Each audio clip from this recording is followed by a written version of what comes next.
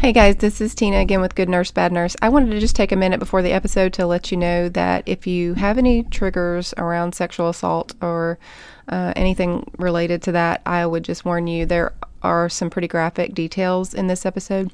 I thought about leaving them out, but I also thought that it was important to include them just because I want everyone to understand exactly what happened to the victim so that no one is in any way under the impression that it was not as serious as it was. So just want to let you know if you do have any of those triggers, just be aware that the Bad Nurse story, which is about a doctor who did commit a sexual assault, may have some triggers in there. So you may want to skip past that one or at least some of the details. You can kind of tell when we're going to be talking about describing what happened to the patient in the hospital.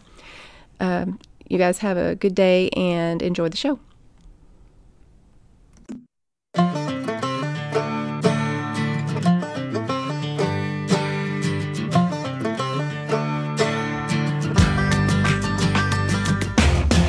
Hey everybody, this is Tina again with Good Nurse, Bad Nurse.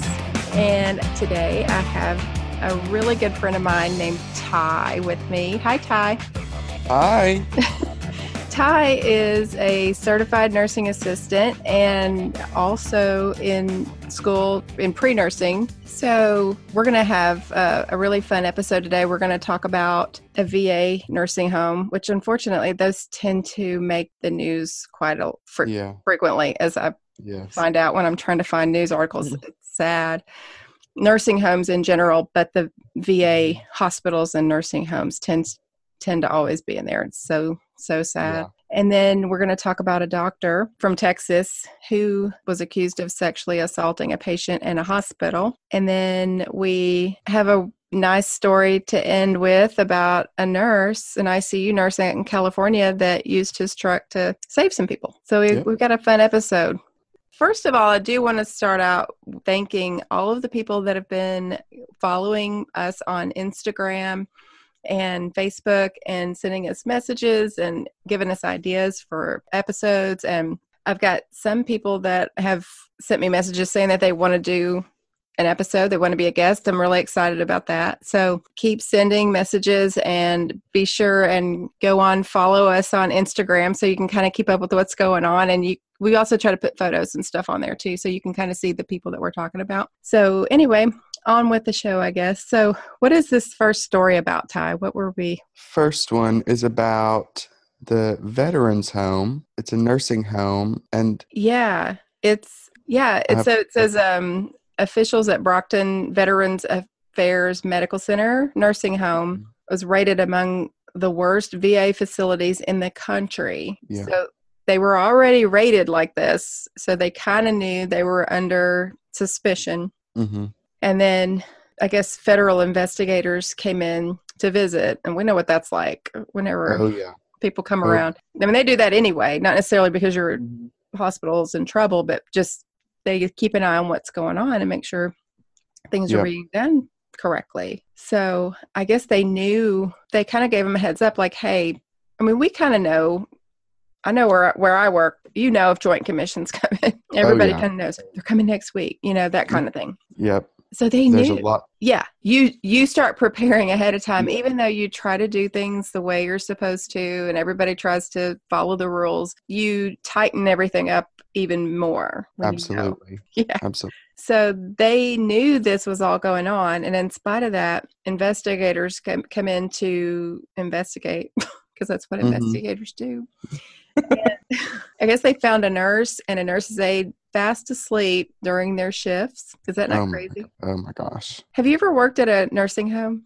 I did my clinicals in a nursing home. Okay. And I got to say, it wasn't a good experience. Really? I mean, it wasn't a veterans home, but everything I've heard just about like veterans hospitals and, veteran nursing homes has not been good. I know. The way these poor veterans are treated is just horrendous. And I know. It's unacceptable. I don't know what it's going to take. it completely is very unacceptable. Yeah, so here they come in and find them sleeping while they're supposed to be working, a nurse's aide and a nurse. I guess one of them was had kind of gone into a darkened room, and the other one says was wrapped in a blanket in a locked cafeteria. I mean, would you think that they would have been on break or something, or do you think they were the only staff? Oh, it was nighttime. It was nighttime. I thought it said that. What is it? I don't know why I thought I said it. It's probably because they were asleep. Like you can't even stay awake during the day. I know. Maybe it didn't say it was night. Even, Tina, like where we work, you can't sleep on your break. Well, no. I mean, nobody's going to go. I don't know. Maybe some hospitals or facilities have places where you can go take a nap if you go on your break. But where I work, no, there's no napping anywhere, anytime, anywhere, 24/7. No nap. Yep. It doesn't matter what time it is. Doesn't matter how sleepy you are. No. So I can't imagine when I did my clinical rotations just as a CNA, I was in a nursing home and just there was not a lot of CNAs there. There was like maybe one nurse for an entire floor. Oh. Which was like 40 something patients. So if two of them are asleep, then there's probably nobody watching. Probably the entire staff. Oh, wow. Well, I know when I was in nursing school, I did a little job that was like sitting for a patient in a nursing home. So I would go in at like 8:00 at night and just sit in a chair beside her bed from 8:00 at night till 8:00 in the morning, one day a week. And oh my God. It was rough, but I mean, it sounds like, well, all you have to do is sit, but all night long, just sitting in and it was a dark room, obviously. And the patient kind of had dementia and she slept all night long. They would give her meds and she would just sleep all night. They would come in about every few hours and like roll her over and change her if she needed to be changed or whatever, because I wasn't even allowed to do any of that stuff. I was only allowed to really just sit there as sort of a guardian, I guess, just a presence, and maybe to let them know if she needed to be turned or needed to be changed. So occasionally I would do that.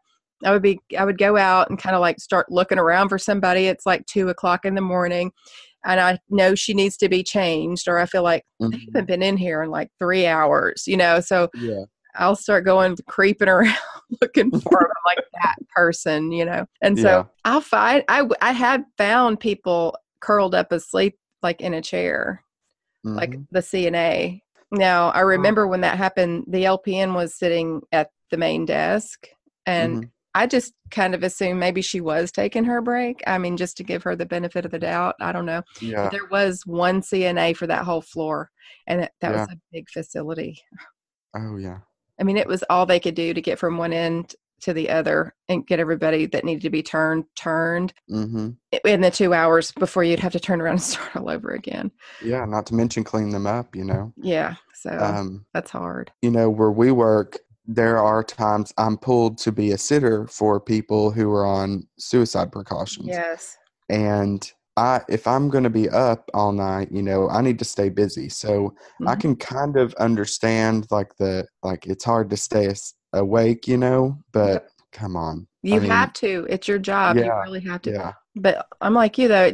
It didn't say it was. Yeah. It was nighttime. That's so weird though. I don't know, but it's sad. I'm really getting tired of the VA hospitals and nursing homes just constantly getting this reported. I feel like it's probably due to staffing. I just have a feeling there's just what happens, I think, with some of these places is the lack of staffing causes everybody to just feel like, well, I just can't do it. Yeah. Like I can't give that level of care. It's not possible. So then they just sort of create this philosophy of care, I guess. That's sort of I can't go that far.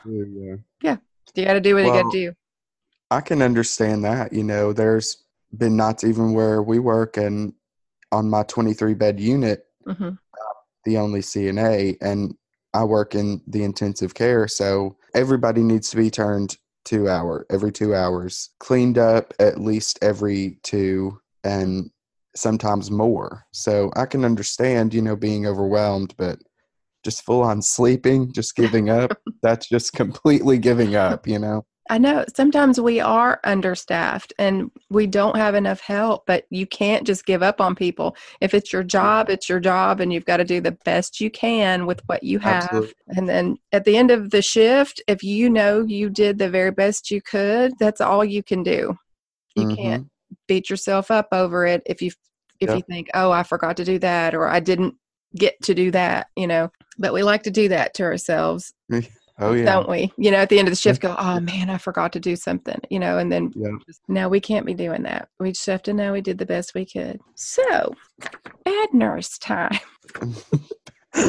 Bad doctor. It is a bad doctor. So this story is a relatively recent story that I saw, and I remember at the time being absolutely furious. I was so mad when I read. So I don't want to give away like too much, but this is the story of Dr.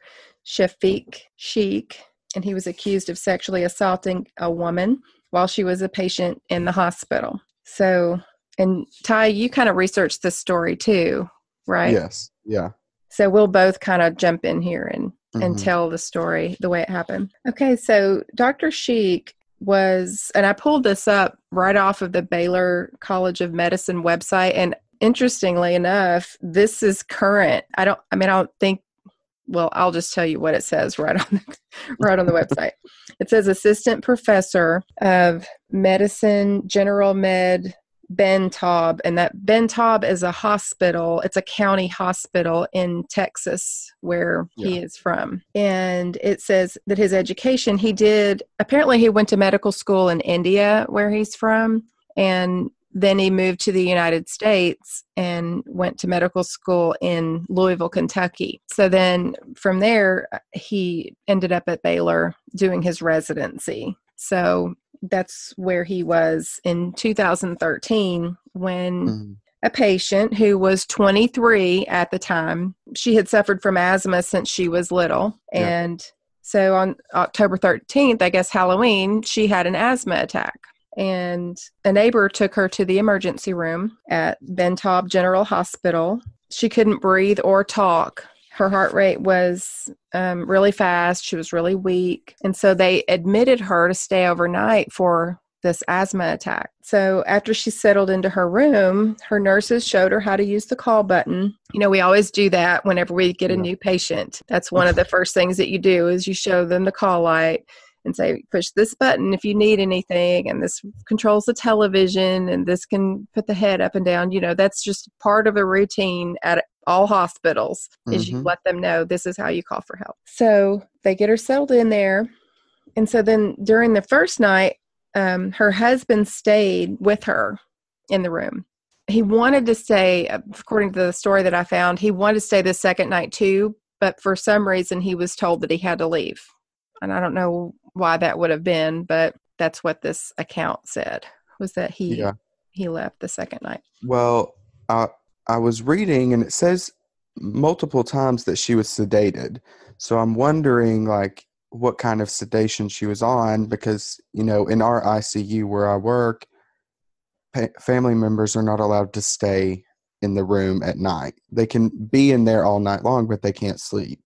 They have to be able to get up and move really quickly. And especially if there's a ventilator in the room, they can't even have a recliner. So I'm wondering if kind of that was the case. Yeah, maybe she was. It was a little county hospital, so I could see where it didn't say she was in an ICU, but well, I don't know though, Ty, because when you think about all the stuff that happened after that, it doesn't make sense that she would have been in an ICU, but we'll get to that in a minute. So he did go ahead and leave. She didn't have a roommate in there with her, so she was by herself, and she fell asleep. When she woke up, she said there was a man wearing a white coat in her room, and she said he was looking at everything and checking everything in the room. So I wonder if I sort of get the impression of someone looking around, trying to make it look like he has a reason to be there. Yeah. She said after this person checked on her IV bag and call button, she began to feel more dizzy. She realized that she, quote, had something in her veins. She lost control of movements and could not move her arms or legs. It says as she succumbed to the strange weakness, the man started touching her breasts. He told her that he needed to listen to her lungs and that was normal. Okay, so you found something that was interesting, the fact that the doctor was never actually assigned to her. Yeah, so the research I did, multiple websites and just accounts of what happened were saying he was not assigned to her. Mm-hmm. He was not any part of her care at this time that she was admitted. So I don't know how he ended up in her room, and he has made all these other accusations that, she was making advances towards him and mm-hmm. all this, but yeah, it doesn't really add up when you think about mm-hmm. it, because if he was never assigned to her as her doctor, I'm going to just put this out there that, I want to be careful, but the number of times that I've seen a doctor walk into a patient's room in the middle of the night without somebody saying, hey, I need you to come and look at this patient mm-hmm. are zero. Honestly, it's zero. Yeah. Yep. I mean, they're not going to go. The doctor is not going to go into a patient's room unless the nurse asks mm-hmm. them to, unless they have. Maybe if they're doing, I can't even think of a reason why they would do that. I also read that on the floor she was on, I don't remember exactly what floor, but I think it was like on the 4th floor. And it made me think she was in the ICU because it said that he had swiped his badge 12 times to enter that floor. So, like in my unit, you have to use your badge to open up our doors. Right. So, well, it's so interesting because to me, in an ICU setting, to sexually assault someone mm-hmm. and think that someone's would not possibly come along and come into the room, it seems odd because most ICUs have a glass, have glass walls there and the glass door that slides open, and mm-hmm. you may have a curtain, but how could you possibly think you have that much privacy? Yeah. And nurses have to do hourly rounds. Yes. That's also very true. The nurses I work with have things to do every hour. And so I don't know. I don't know what kind of floor she was on. I don't know. I mean, it could have just been that. It could have just been that it was the policy of the hospital to have every unit, to where you'd have to badge in, badge out. Yeah. I don't know, but it just seems odd. The facts and figures on this Ben Taub Hospital, it's got 444 licensed beds, and it's a level 1 trauma center. Oh, wow. It's comprehensive stroke center. And so it seems like, a pretty decent looking hospital, but I don't know. This certainly, I just can't imagine what this poor girl went through. Well, I know, because it says that he told her he needed to listen to her lungs, and that no problem with this. This is totally normal for me to come in here in the middle of the night and listen to your lungs. She is an asthma patient, so I'm not saying it is normal for doctors and nurses to listen to a patient's lungs, and the nurses have to do that once a shift. And if not more, respiratory mm-hmm. does that, especially if they are admitted for breathing problems, so that's not uncommon. No, but you typically do that once a shift, and you're going to do that mm-hmm. most of the time at the beginning of your shift, because you want to know. I know for me, I'm going to assess my patient toward the beginning of my shift, because I want to know if anything changes throughout the next 12 hours, then I know I have something to compare it to. And most people are like that. And the doctor if he was a resident, maybe he had some reason that he needed to, maybe he just needed to go do his assessment, and he's doing night shift. And I don't want to claim that I know every hospital is exactly the same, because I know that's not true. But it does seem bizarre to me that Yeah. he went in the middle of the night to listen to her lungs. So Yeah. then he left her room. She pressed her call button for help, and it says no one responded. So she didn't yell for help because she was too weak and scared, she said. And then later that night, she barely could see. So I guess it was kind of dark, and then the medications were kind of affecting her Mm-hmm. ability to just, function and be aware of her surroundings. Yeah. And says that the same man entered her room. And, I probably at the beginning of the podcast will do a little disclaimer, like I'll record a little something just kind of warning about some triggers, because it is disturbing what Very, he did. very. But he said that he went into her room and pulled her on her panties and was kind of molesting her with his fingers. And she tried to push him away, but she was too weak. And she said all she could do was cry and beg him to stop. And then after the second assault ended, he left, and she tried to stand up, but she couldn't. She was too weak. She said she didn't have control of her body. Mm-hmm.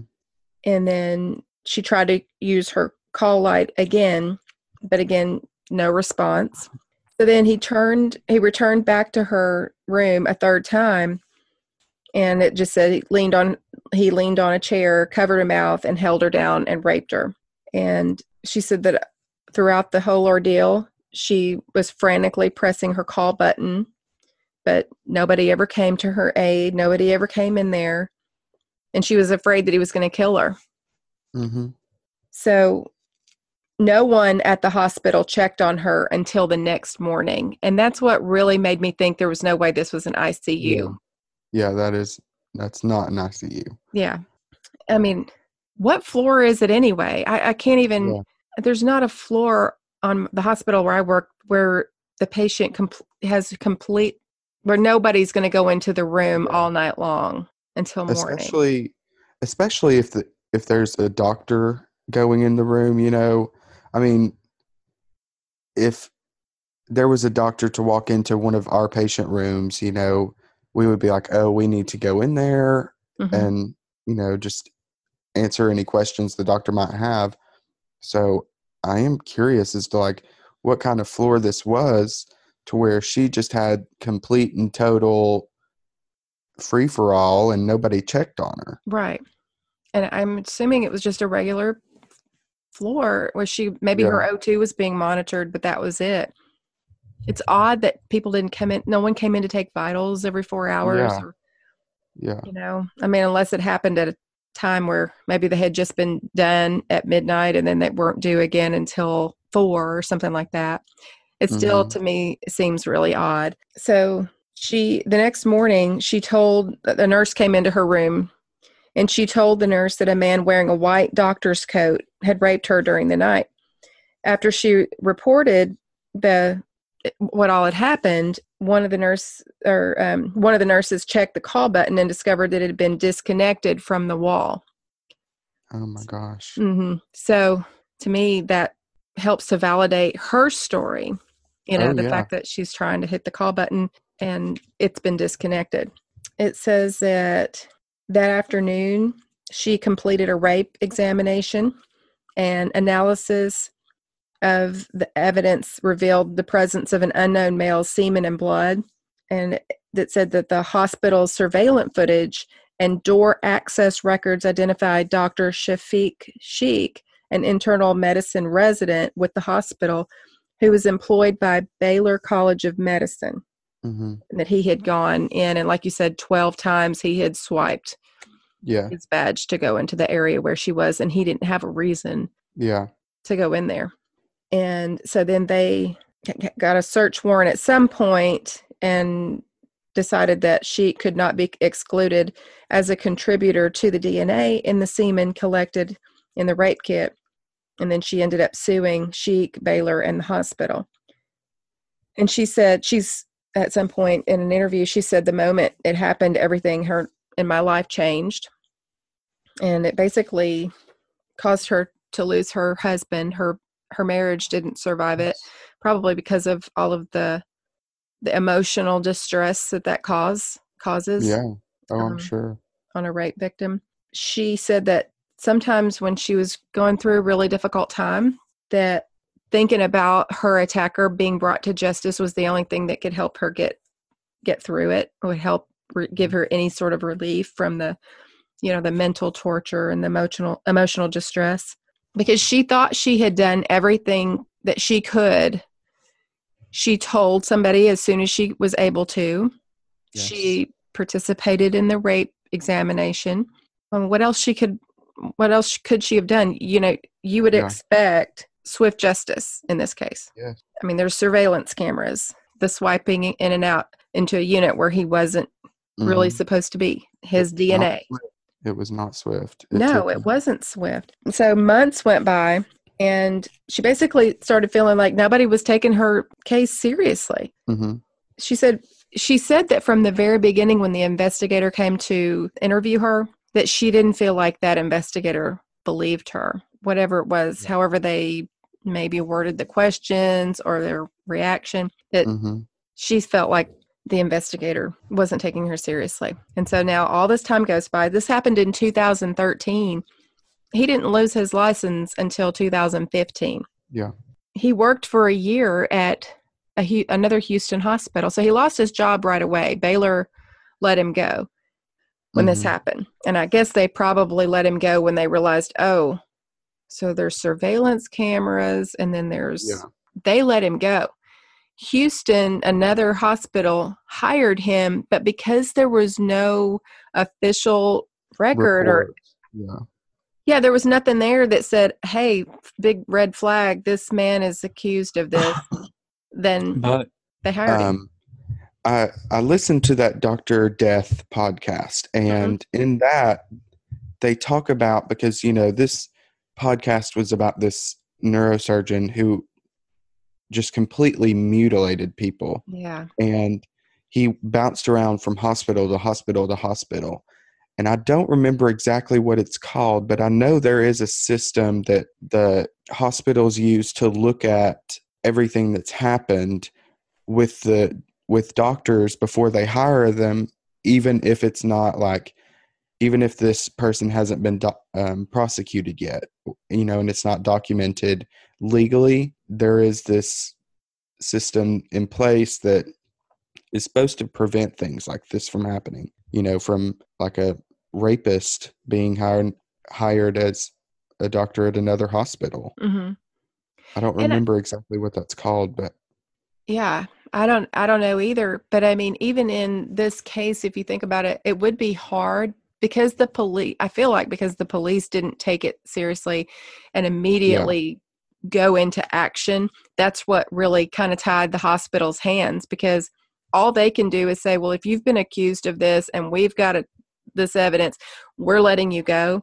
They really can't they can't really go around smearing somebody's name who hasn't gone through the process of being convicted, being tried. Everybody is supposed to have their day in court and have the right to a trial. But it just took forever. And in the meantime, he's working at this other hospital. Yep. So she said that she would call the police and just say, hey, what's going on? Can you give me any updates? And she basically got the runaround. She got her call would get transferred over to somebody who spoke Spanish because, I guess that was her native language. I read she was Latin descent. Yeah. So she just didn't feel like anybody cared that this happened to her in spite of all this evidence. And they did. So at one point she hired an attorney, and the attorney started doing some investigating. That kind of started pulling out a little bit of information. And one thing that they saw was that the police were still waiting on surveillance videos from the hospital. And this was like a year later. And they're thinking is why? Why is it taking so long to get surveillance videos? And the police department was like, well, it just takes a long time. This isn't CSI Law and Order, Stuff doesn't just happen in an hour. But a year for a rape, So, and their thing is, well, you can't just walk into a hospital and demand information. It's a hospital. There's HIPAA laws and things in place to protect patient privacy. So Mm-hmm. I guess that was their excuse for it taking so long. But they finally did, when the DNA came back, they did arrest him 2 days later. Now, Yeah. why in the world it took that long to figure out that he was the one that at least his DNA matched? Yeah. I don't know. But it did say that she learned of the details. Basically, she learned that he was arrested in the news. Mm-hmm. Nobody called her. She said she felt a sense of peace, but she was also frustrated because the doctor's bail was set at $30,000 and he was able to make bond. So that's kind of frustrating if you think about it. I think it's like 10%. So that's, and he's a doctor, so he can afford that. Right. So he was able to get right out. And then all of a sudden the police hold a press conference requesting any other victims to come forward. And they suspend his medical license finally. Mm-hmm. Houston Methodist Hospital fired him, and even his attorney said about them coming out and requesting for anybody to come forward. She says, they're all riled up and giving press conferences now and asking for other victims. And she said, I'm kind of like, well, this is such a terrible case and he's such a bad guy. What have y'all been doing for 2 years? That's what his attorney's like, well, now he's a bad guy. I mean, I see her point, Yeah. Now you decide he's a bad guy. So and his attorney was concerned that evidence could possibly be lost, tampered with, or lost. It'd been so long. Oh, yeah. And she basically said she didn't buy the explanation that it took that long to go through the video and check key cards. And I know. have to. I agree. Mm-hmm. She said, this tells me that it sat on somebody's desk and was not a priority for them. But we know at the police department, sexual assault cases have never been a priority. That's what that attorney said. So she just felt like they just didn't care. It wasn't high on their list of things to investigate. It's disgusting. When the police chief was approached about it and asked about the delay and all of that, he just said, mm-hmm. He didn't have all the details, but that the location of the crime being in a hospital may have been a factor in the delay. I guess, that whole, it's in the hospital and it's hard to get stuff, that kind of thing. Then he did go to trial. During the trial, Sheik admitted that he had sexual contact with her. Well, he didn't have any other choice, did he? No.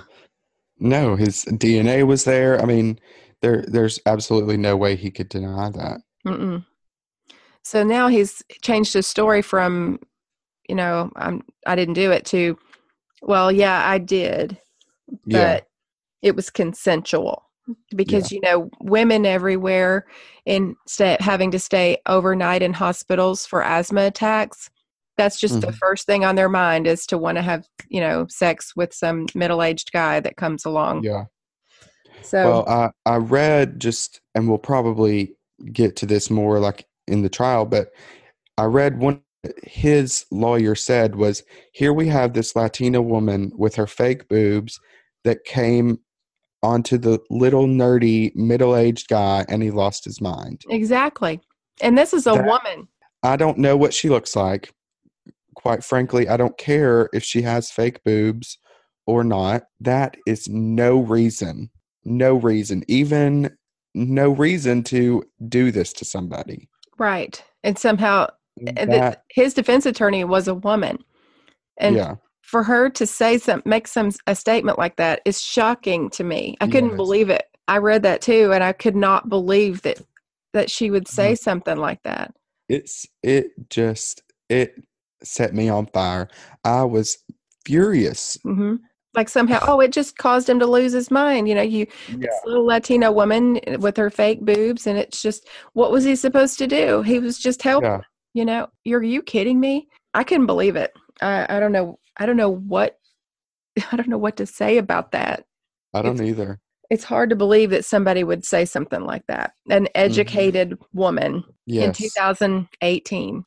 So in the trials, he says, he did claim it was consensual. And although he wasn't assigned to her case, as we said earlier, he slipped into her room anyway after he, quote, noticed her breast implants. So he I Yeah. don't even know how he came in contact with her. I never, of all of the stories that I read, Yeah. I never read, where did he see her?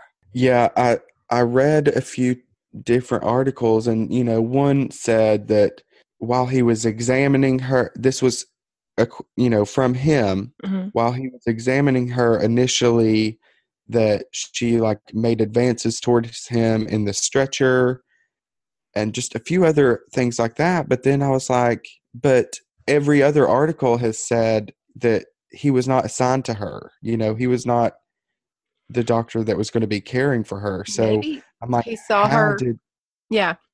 Maybe he saw her in the ER when she well, came but in. And then, that's with the ER. I mean, this is a level one trauma center and it's connected with this Baylor college. So that's possible, but yeah. that's, I feel like what the emergency room doctors are for.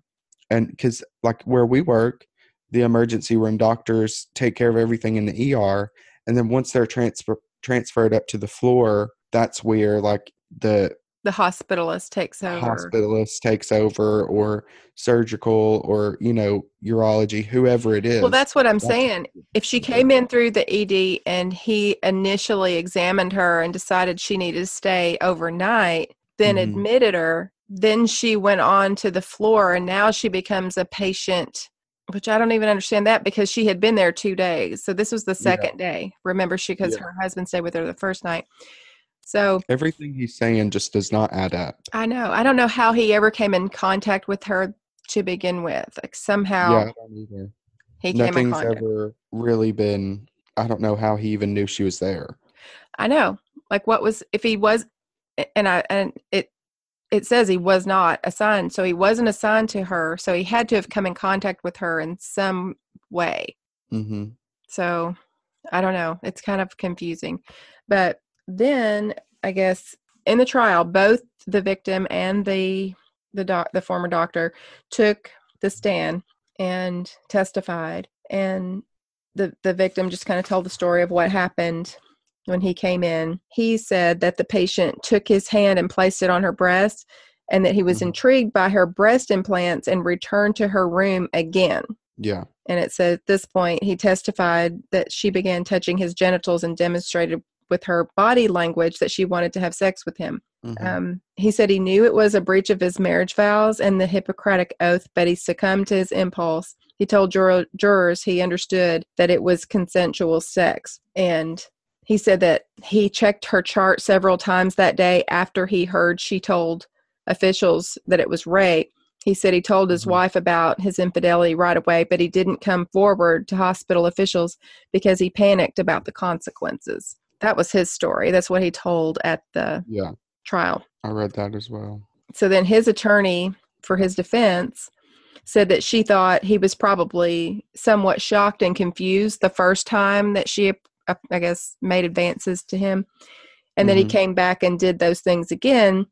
And so he reciprocated. So she's saying, well, he was shocked the first couple of times, but he kept coming back, and then he returned the advances to her. And then his attorney said that the defense questioned the woman's credibility during the trial and presented evidence, including phone records showing that she was texting and calling people while she was at the hospital to try to prove that she was not sedated. And it says his legal team also questioned her motivation, suspecting that she had intended to file a lawsuit to potentially receive a settlement. Again, it's I mean, horrifying to me to think that oh yeah, in this day and age that people don't get it, that women do not report rape.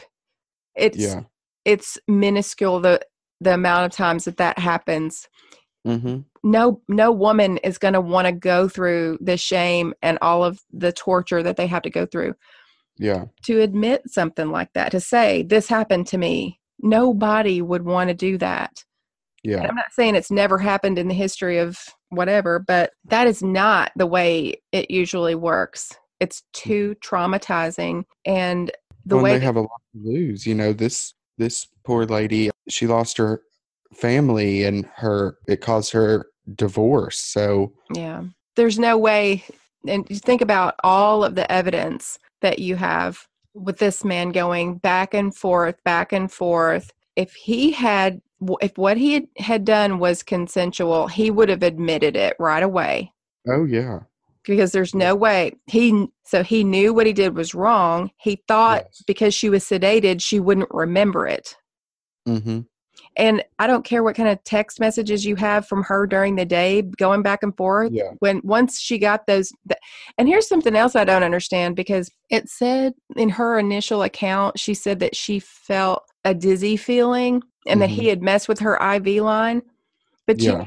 I never saw in any of the store, like the different accounts, including the court records, when I was looking through those, I never saw where the defense had looked into like her lab work to see if she Yeah. had. I looked for that as well, and I couldn't find anything.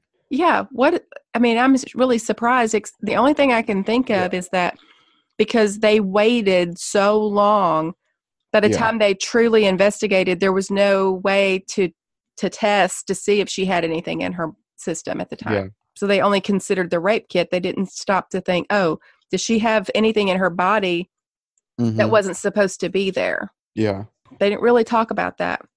Well, and, with the cell phone and text messages, I don't see how they can use that, because you can be texting, at 3:00, and then 3:30, a doctor come in and put something in your IV and you be out. Exactly. So I don't see, how. Right. I don't get it. Their evidence was just nothing. I mean, you think of all the huge mound of evidence against him, and it seems to me like an open and shut case. Yes. Or it should Me be. as well. So then they had a jury of 5 women and 7 men, and they did find him guilty after 15 hours of deliberation. They found him guilty. Yeah. So then became the sentencing phase where, and apparently in Texas where this took place, the jury, not only did they handle the guilty or not guilty part, but they handle the sentencing as well. Yeah. So during the sentencing phase, I guess both sides put on their argument for the sentencing, and the district attorney asked the jurors to just remember how vulnerable these patients are under him, because I mean, most people I think he probably has done this before. Oh, well.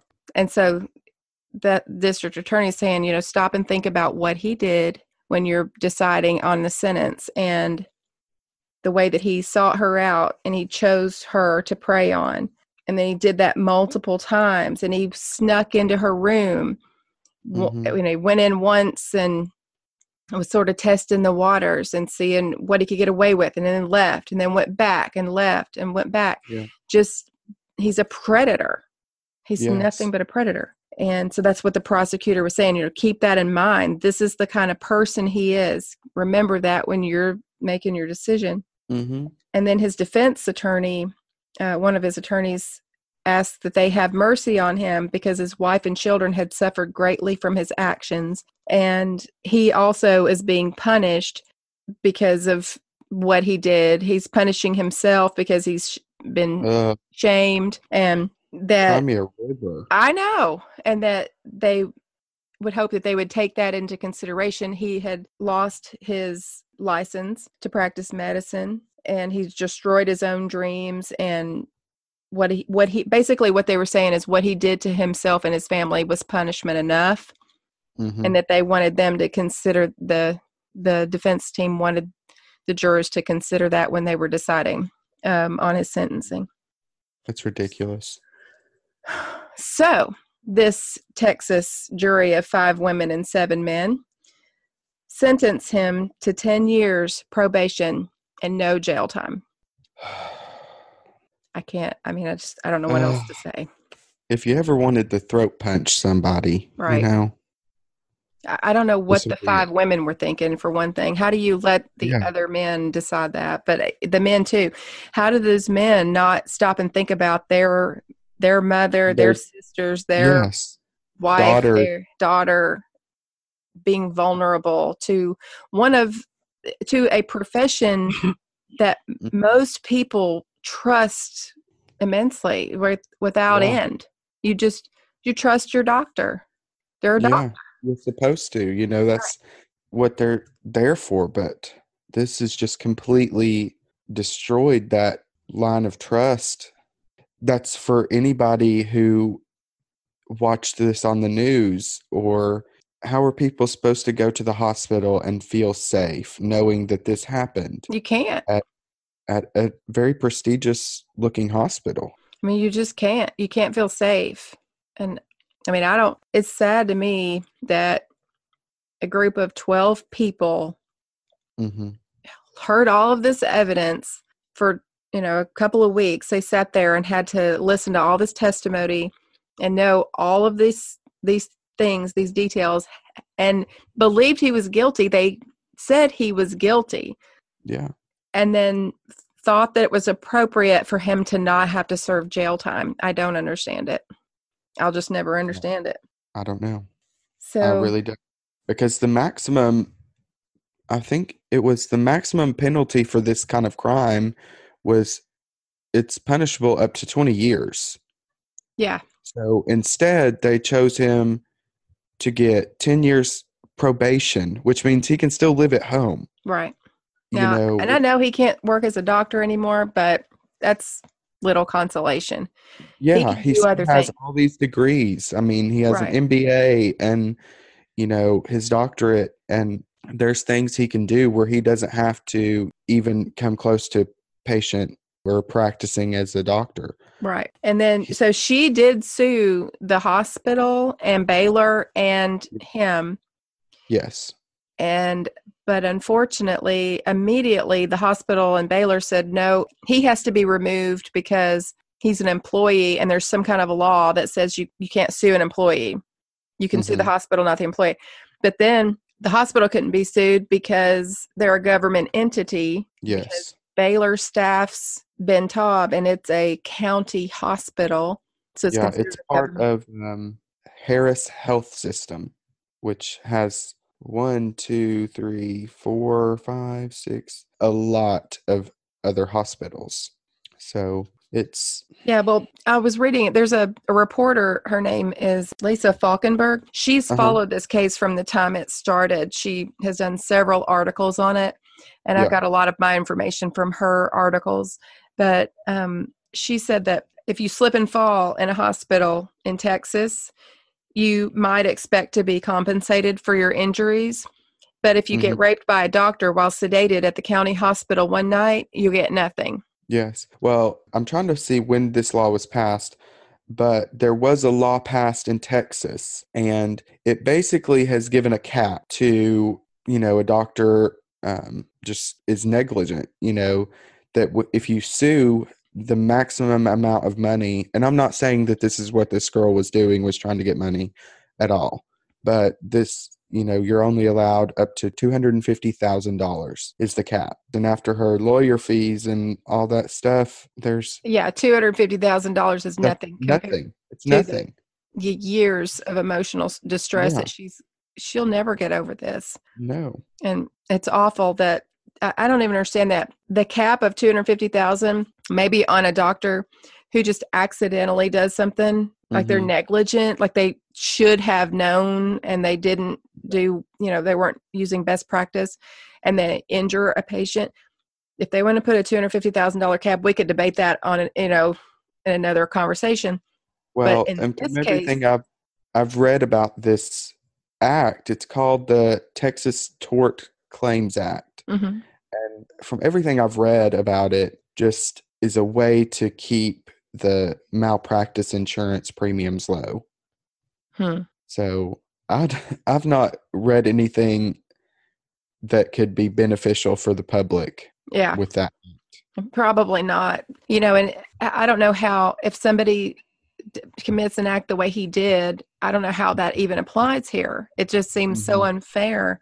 Yeah. So they did file an appeal in June of this year, of 2018. They filed an appeal, and they're trying to get them to change that, because rather than interpreting the language as if he is an employee, they're trying to get them to change it, because they're saying that Baylor didn't have direct control over his actions or something like that. So they're trying to, through the appellate process, they're trying to get that changed so that possibly she may be able to go after him. And if not that, they're trying to also get some laws changed, maybe modified, so that this sort of loophole doesn't happen again. So I guess that's it for our bad story. That was rough. It was very frustrating. Yeah. It made me so mad the whole time I was researching it. I was I couldn't even believe it. The verdict just came out. It hasn't been that long ago, over the summer. Mm-hmm. Yeah. And I can remember when I read it just being absolutely furious. So the good nurse story is good, though. We have a good one. I like this one. I do too. So somebody sent me, actually, Sandy from Y'all Need Coffee and Jesus podcast that did an episode with me last week. She sent me this and she said, look at this.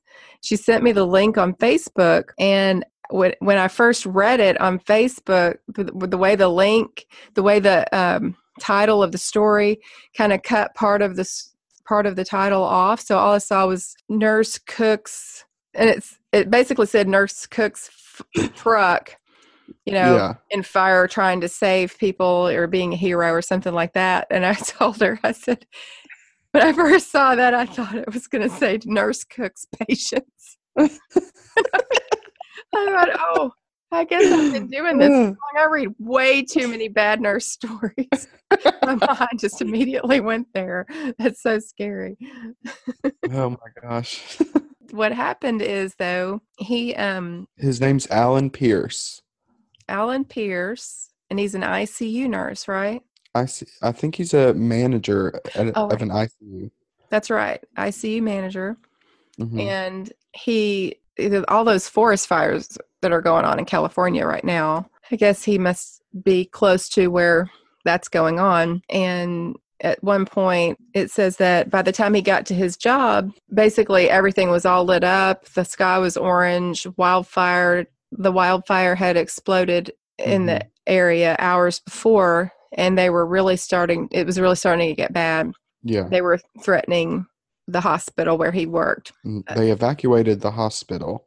Mm-hmm. And so he basically used his truck to help people escape from these fires. Right. And this truck, he's apparently had just gotten last year and, has just been doing all sorts of things to it and had it looking good. And then it just got burnt to a crisp. Yeah, I know. It said that he had just gotten that truck. I felt bad for him. Devastation. He had done all these things to it. I guess he put special wheels and had it kind of jacked up, and all that stuff.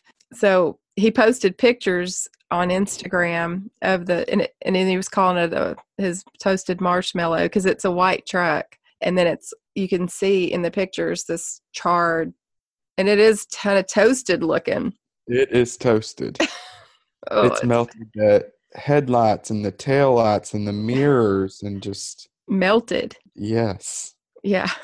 It really does look like a toasted marshmallow. I know. It says that he called it his dream truck, and he had a big metal cutout of a panda welded to the vehicle, and he had a nickname for the truck. He called it the Pandra. I guess that's like a combination between Tundra and Panda because it's a Toyota Tundra. So I guess he was trapped, and there was like a line of vehicles and flames basically on either side on the road. And there was an abandoned vehicle on fire that blocked him on the left side. Mm-hmm. He said he was he's got all these passengers in there with him, and he's trying to remain calm too. And he said that, the fact that he was a nurse and that's just what he does is take care of people. It helped him in this situation to, stay calm and just keep working to try to fix things in one way or another. So he said he was, scared he was going to die. Yeah, he did. He said he really thought he was going to die at one point, and he still managed to just hold it together. He said he put on the soundtrack from Deadpool 2, but he said he fast forwarded past Celine Dion's song Ashes. He said, I was like, okay, we're not going to do that one. Yeah. And he said he settled on Peter Gabriel's In Your Eyes. He sounds like a neat person, and definitely the person you want. Oh, yeah. If you got to have somebody helping you in a situation like this. Absolutely.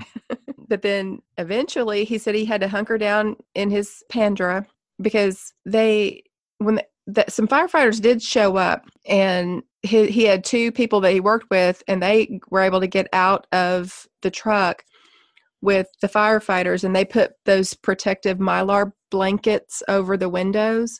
So they were kind of like getting everybody away, and he was the last one in there, and he kind of hunkered down in the truck by himself.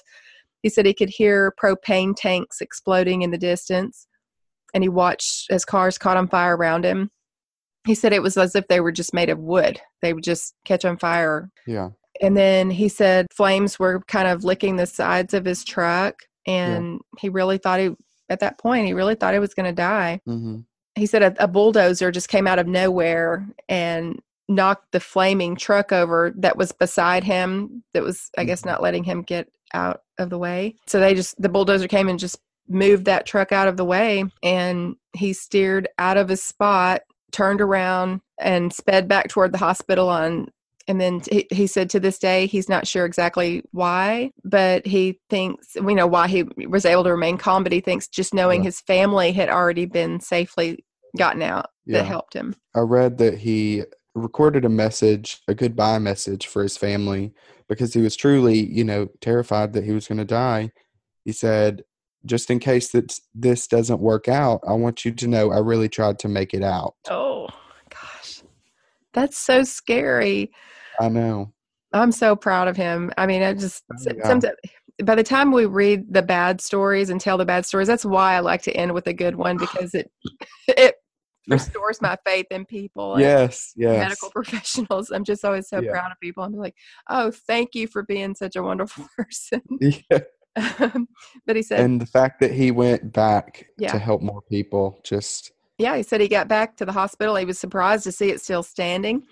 Yeah. And he said a couple dozen firefighters, police officers, and other emergency workers had gathered there and were tending to newly arrived patients from the immediate area. And he went into the hospital, got supplies, set up a triage area outside, and basically turned the parking lot into like an emergency room. Yeah.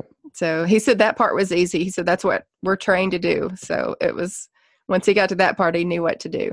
Yeah. And he posted all these pictures, and Toyota USA has decided to give him a new truck. I know. That's so wonderful. So if anyone deserves it, it's him. He's posting these pictures of his beloved Pandra.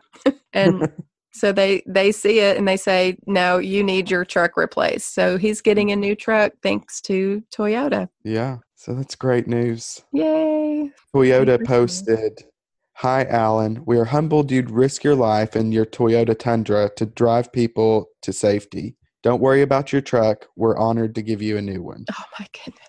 That's so exciting. That's awesome.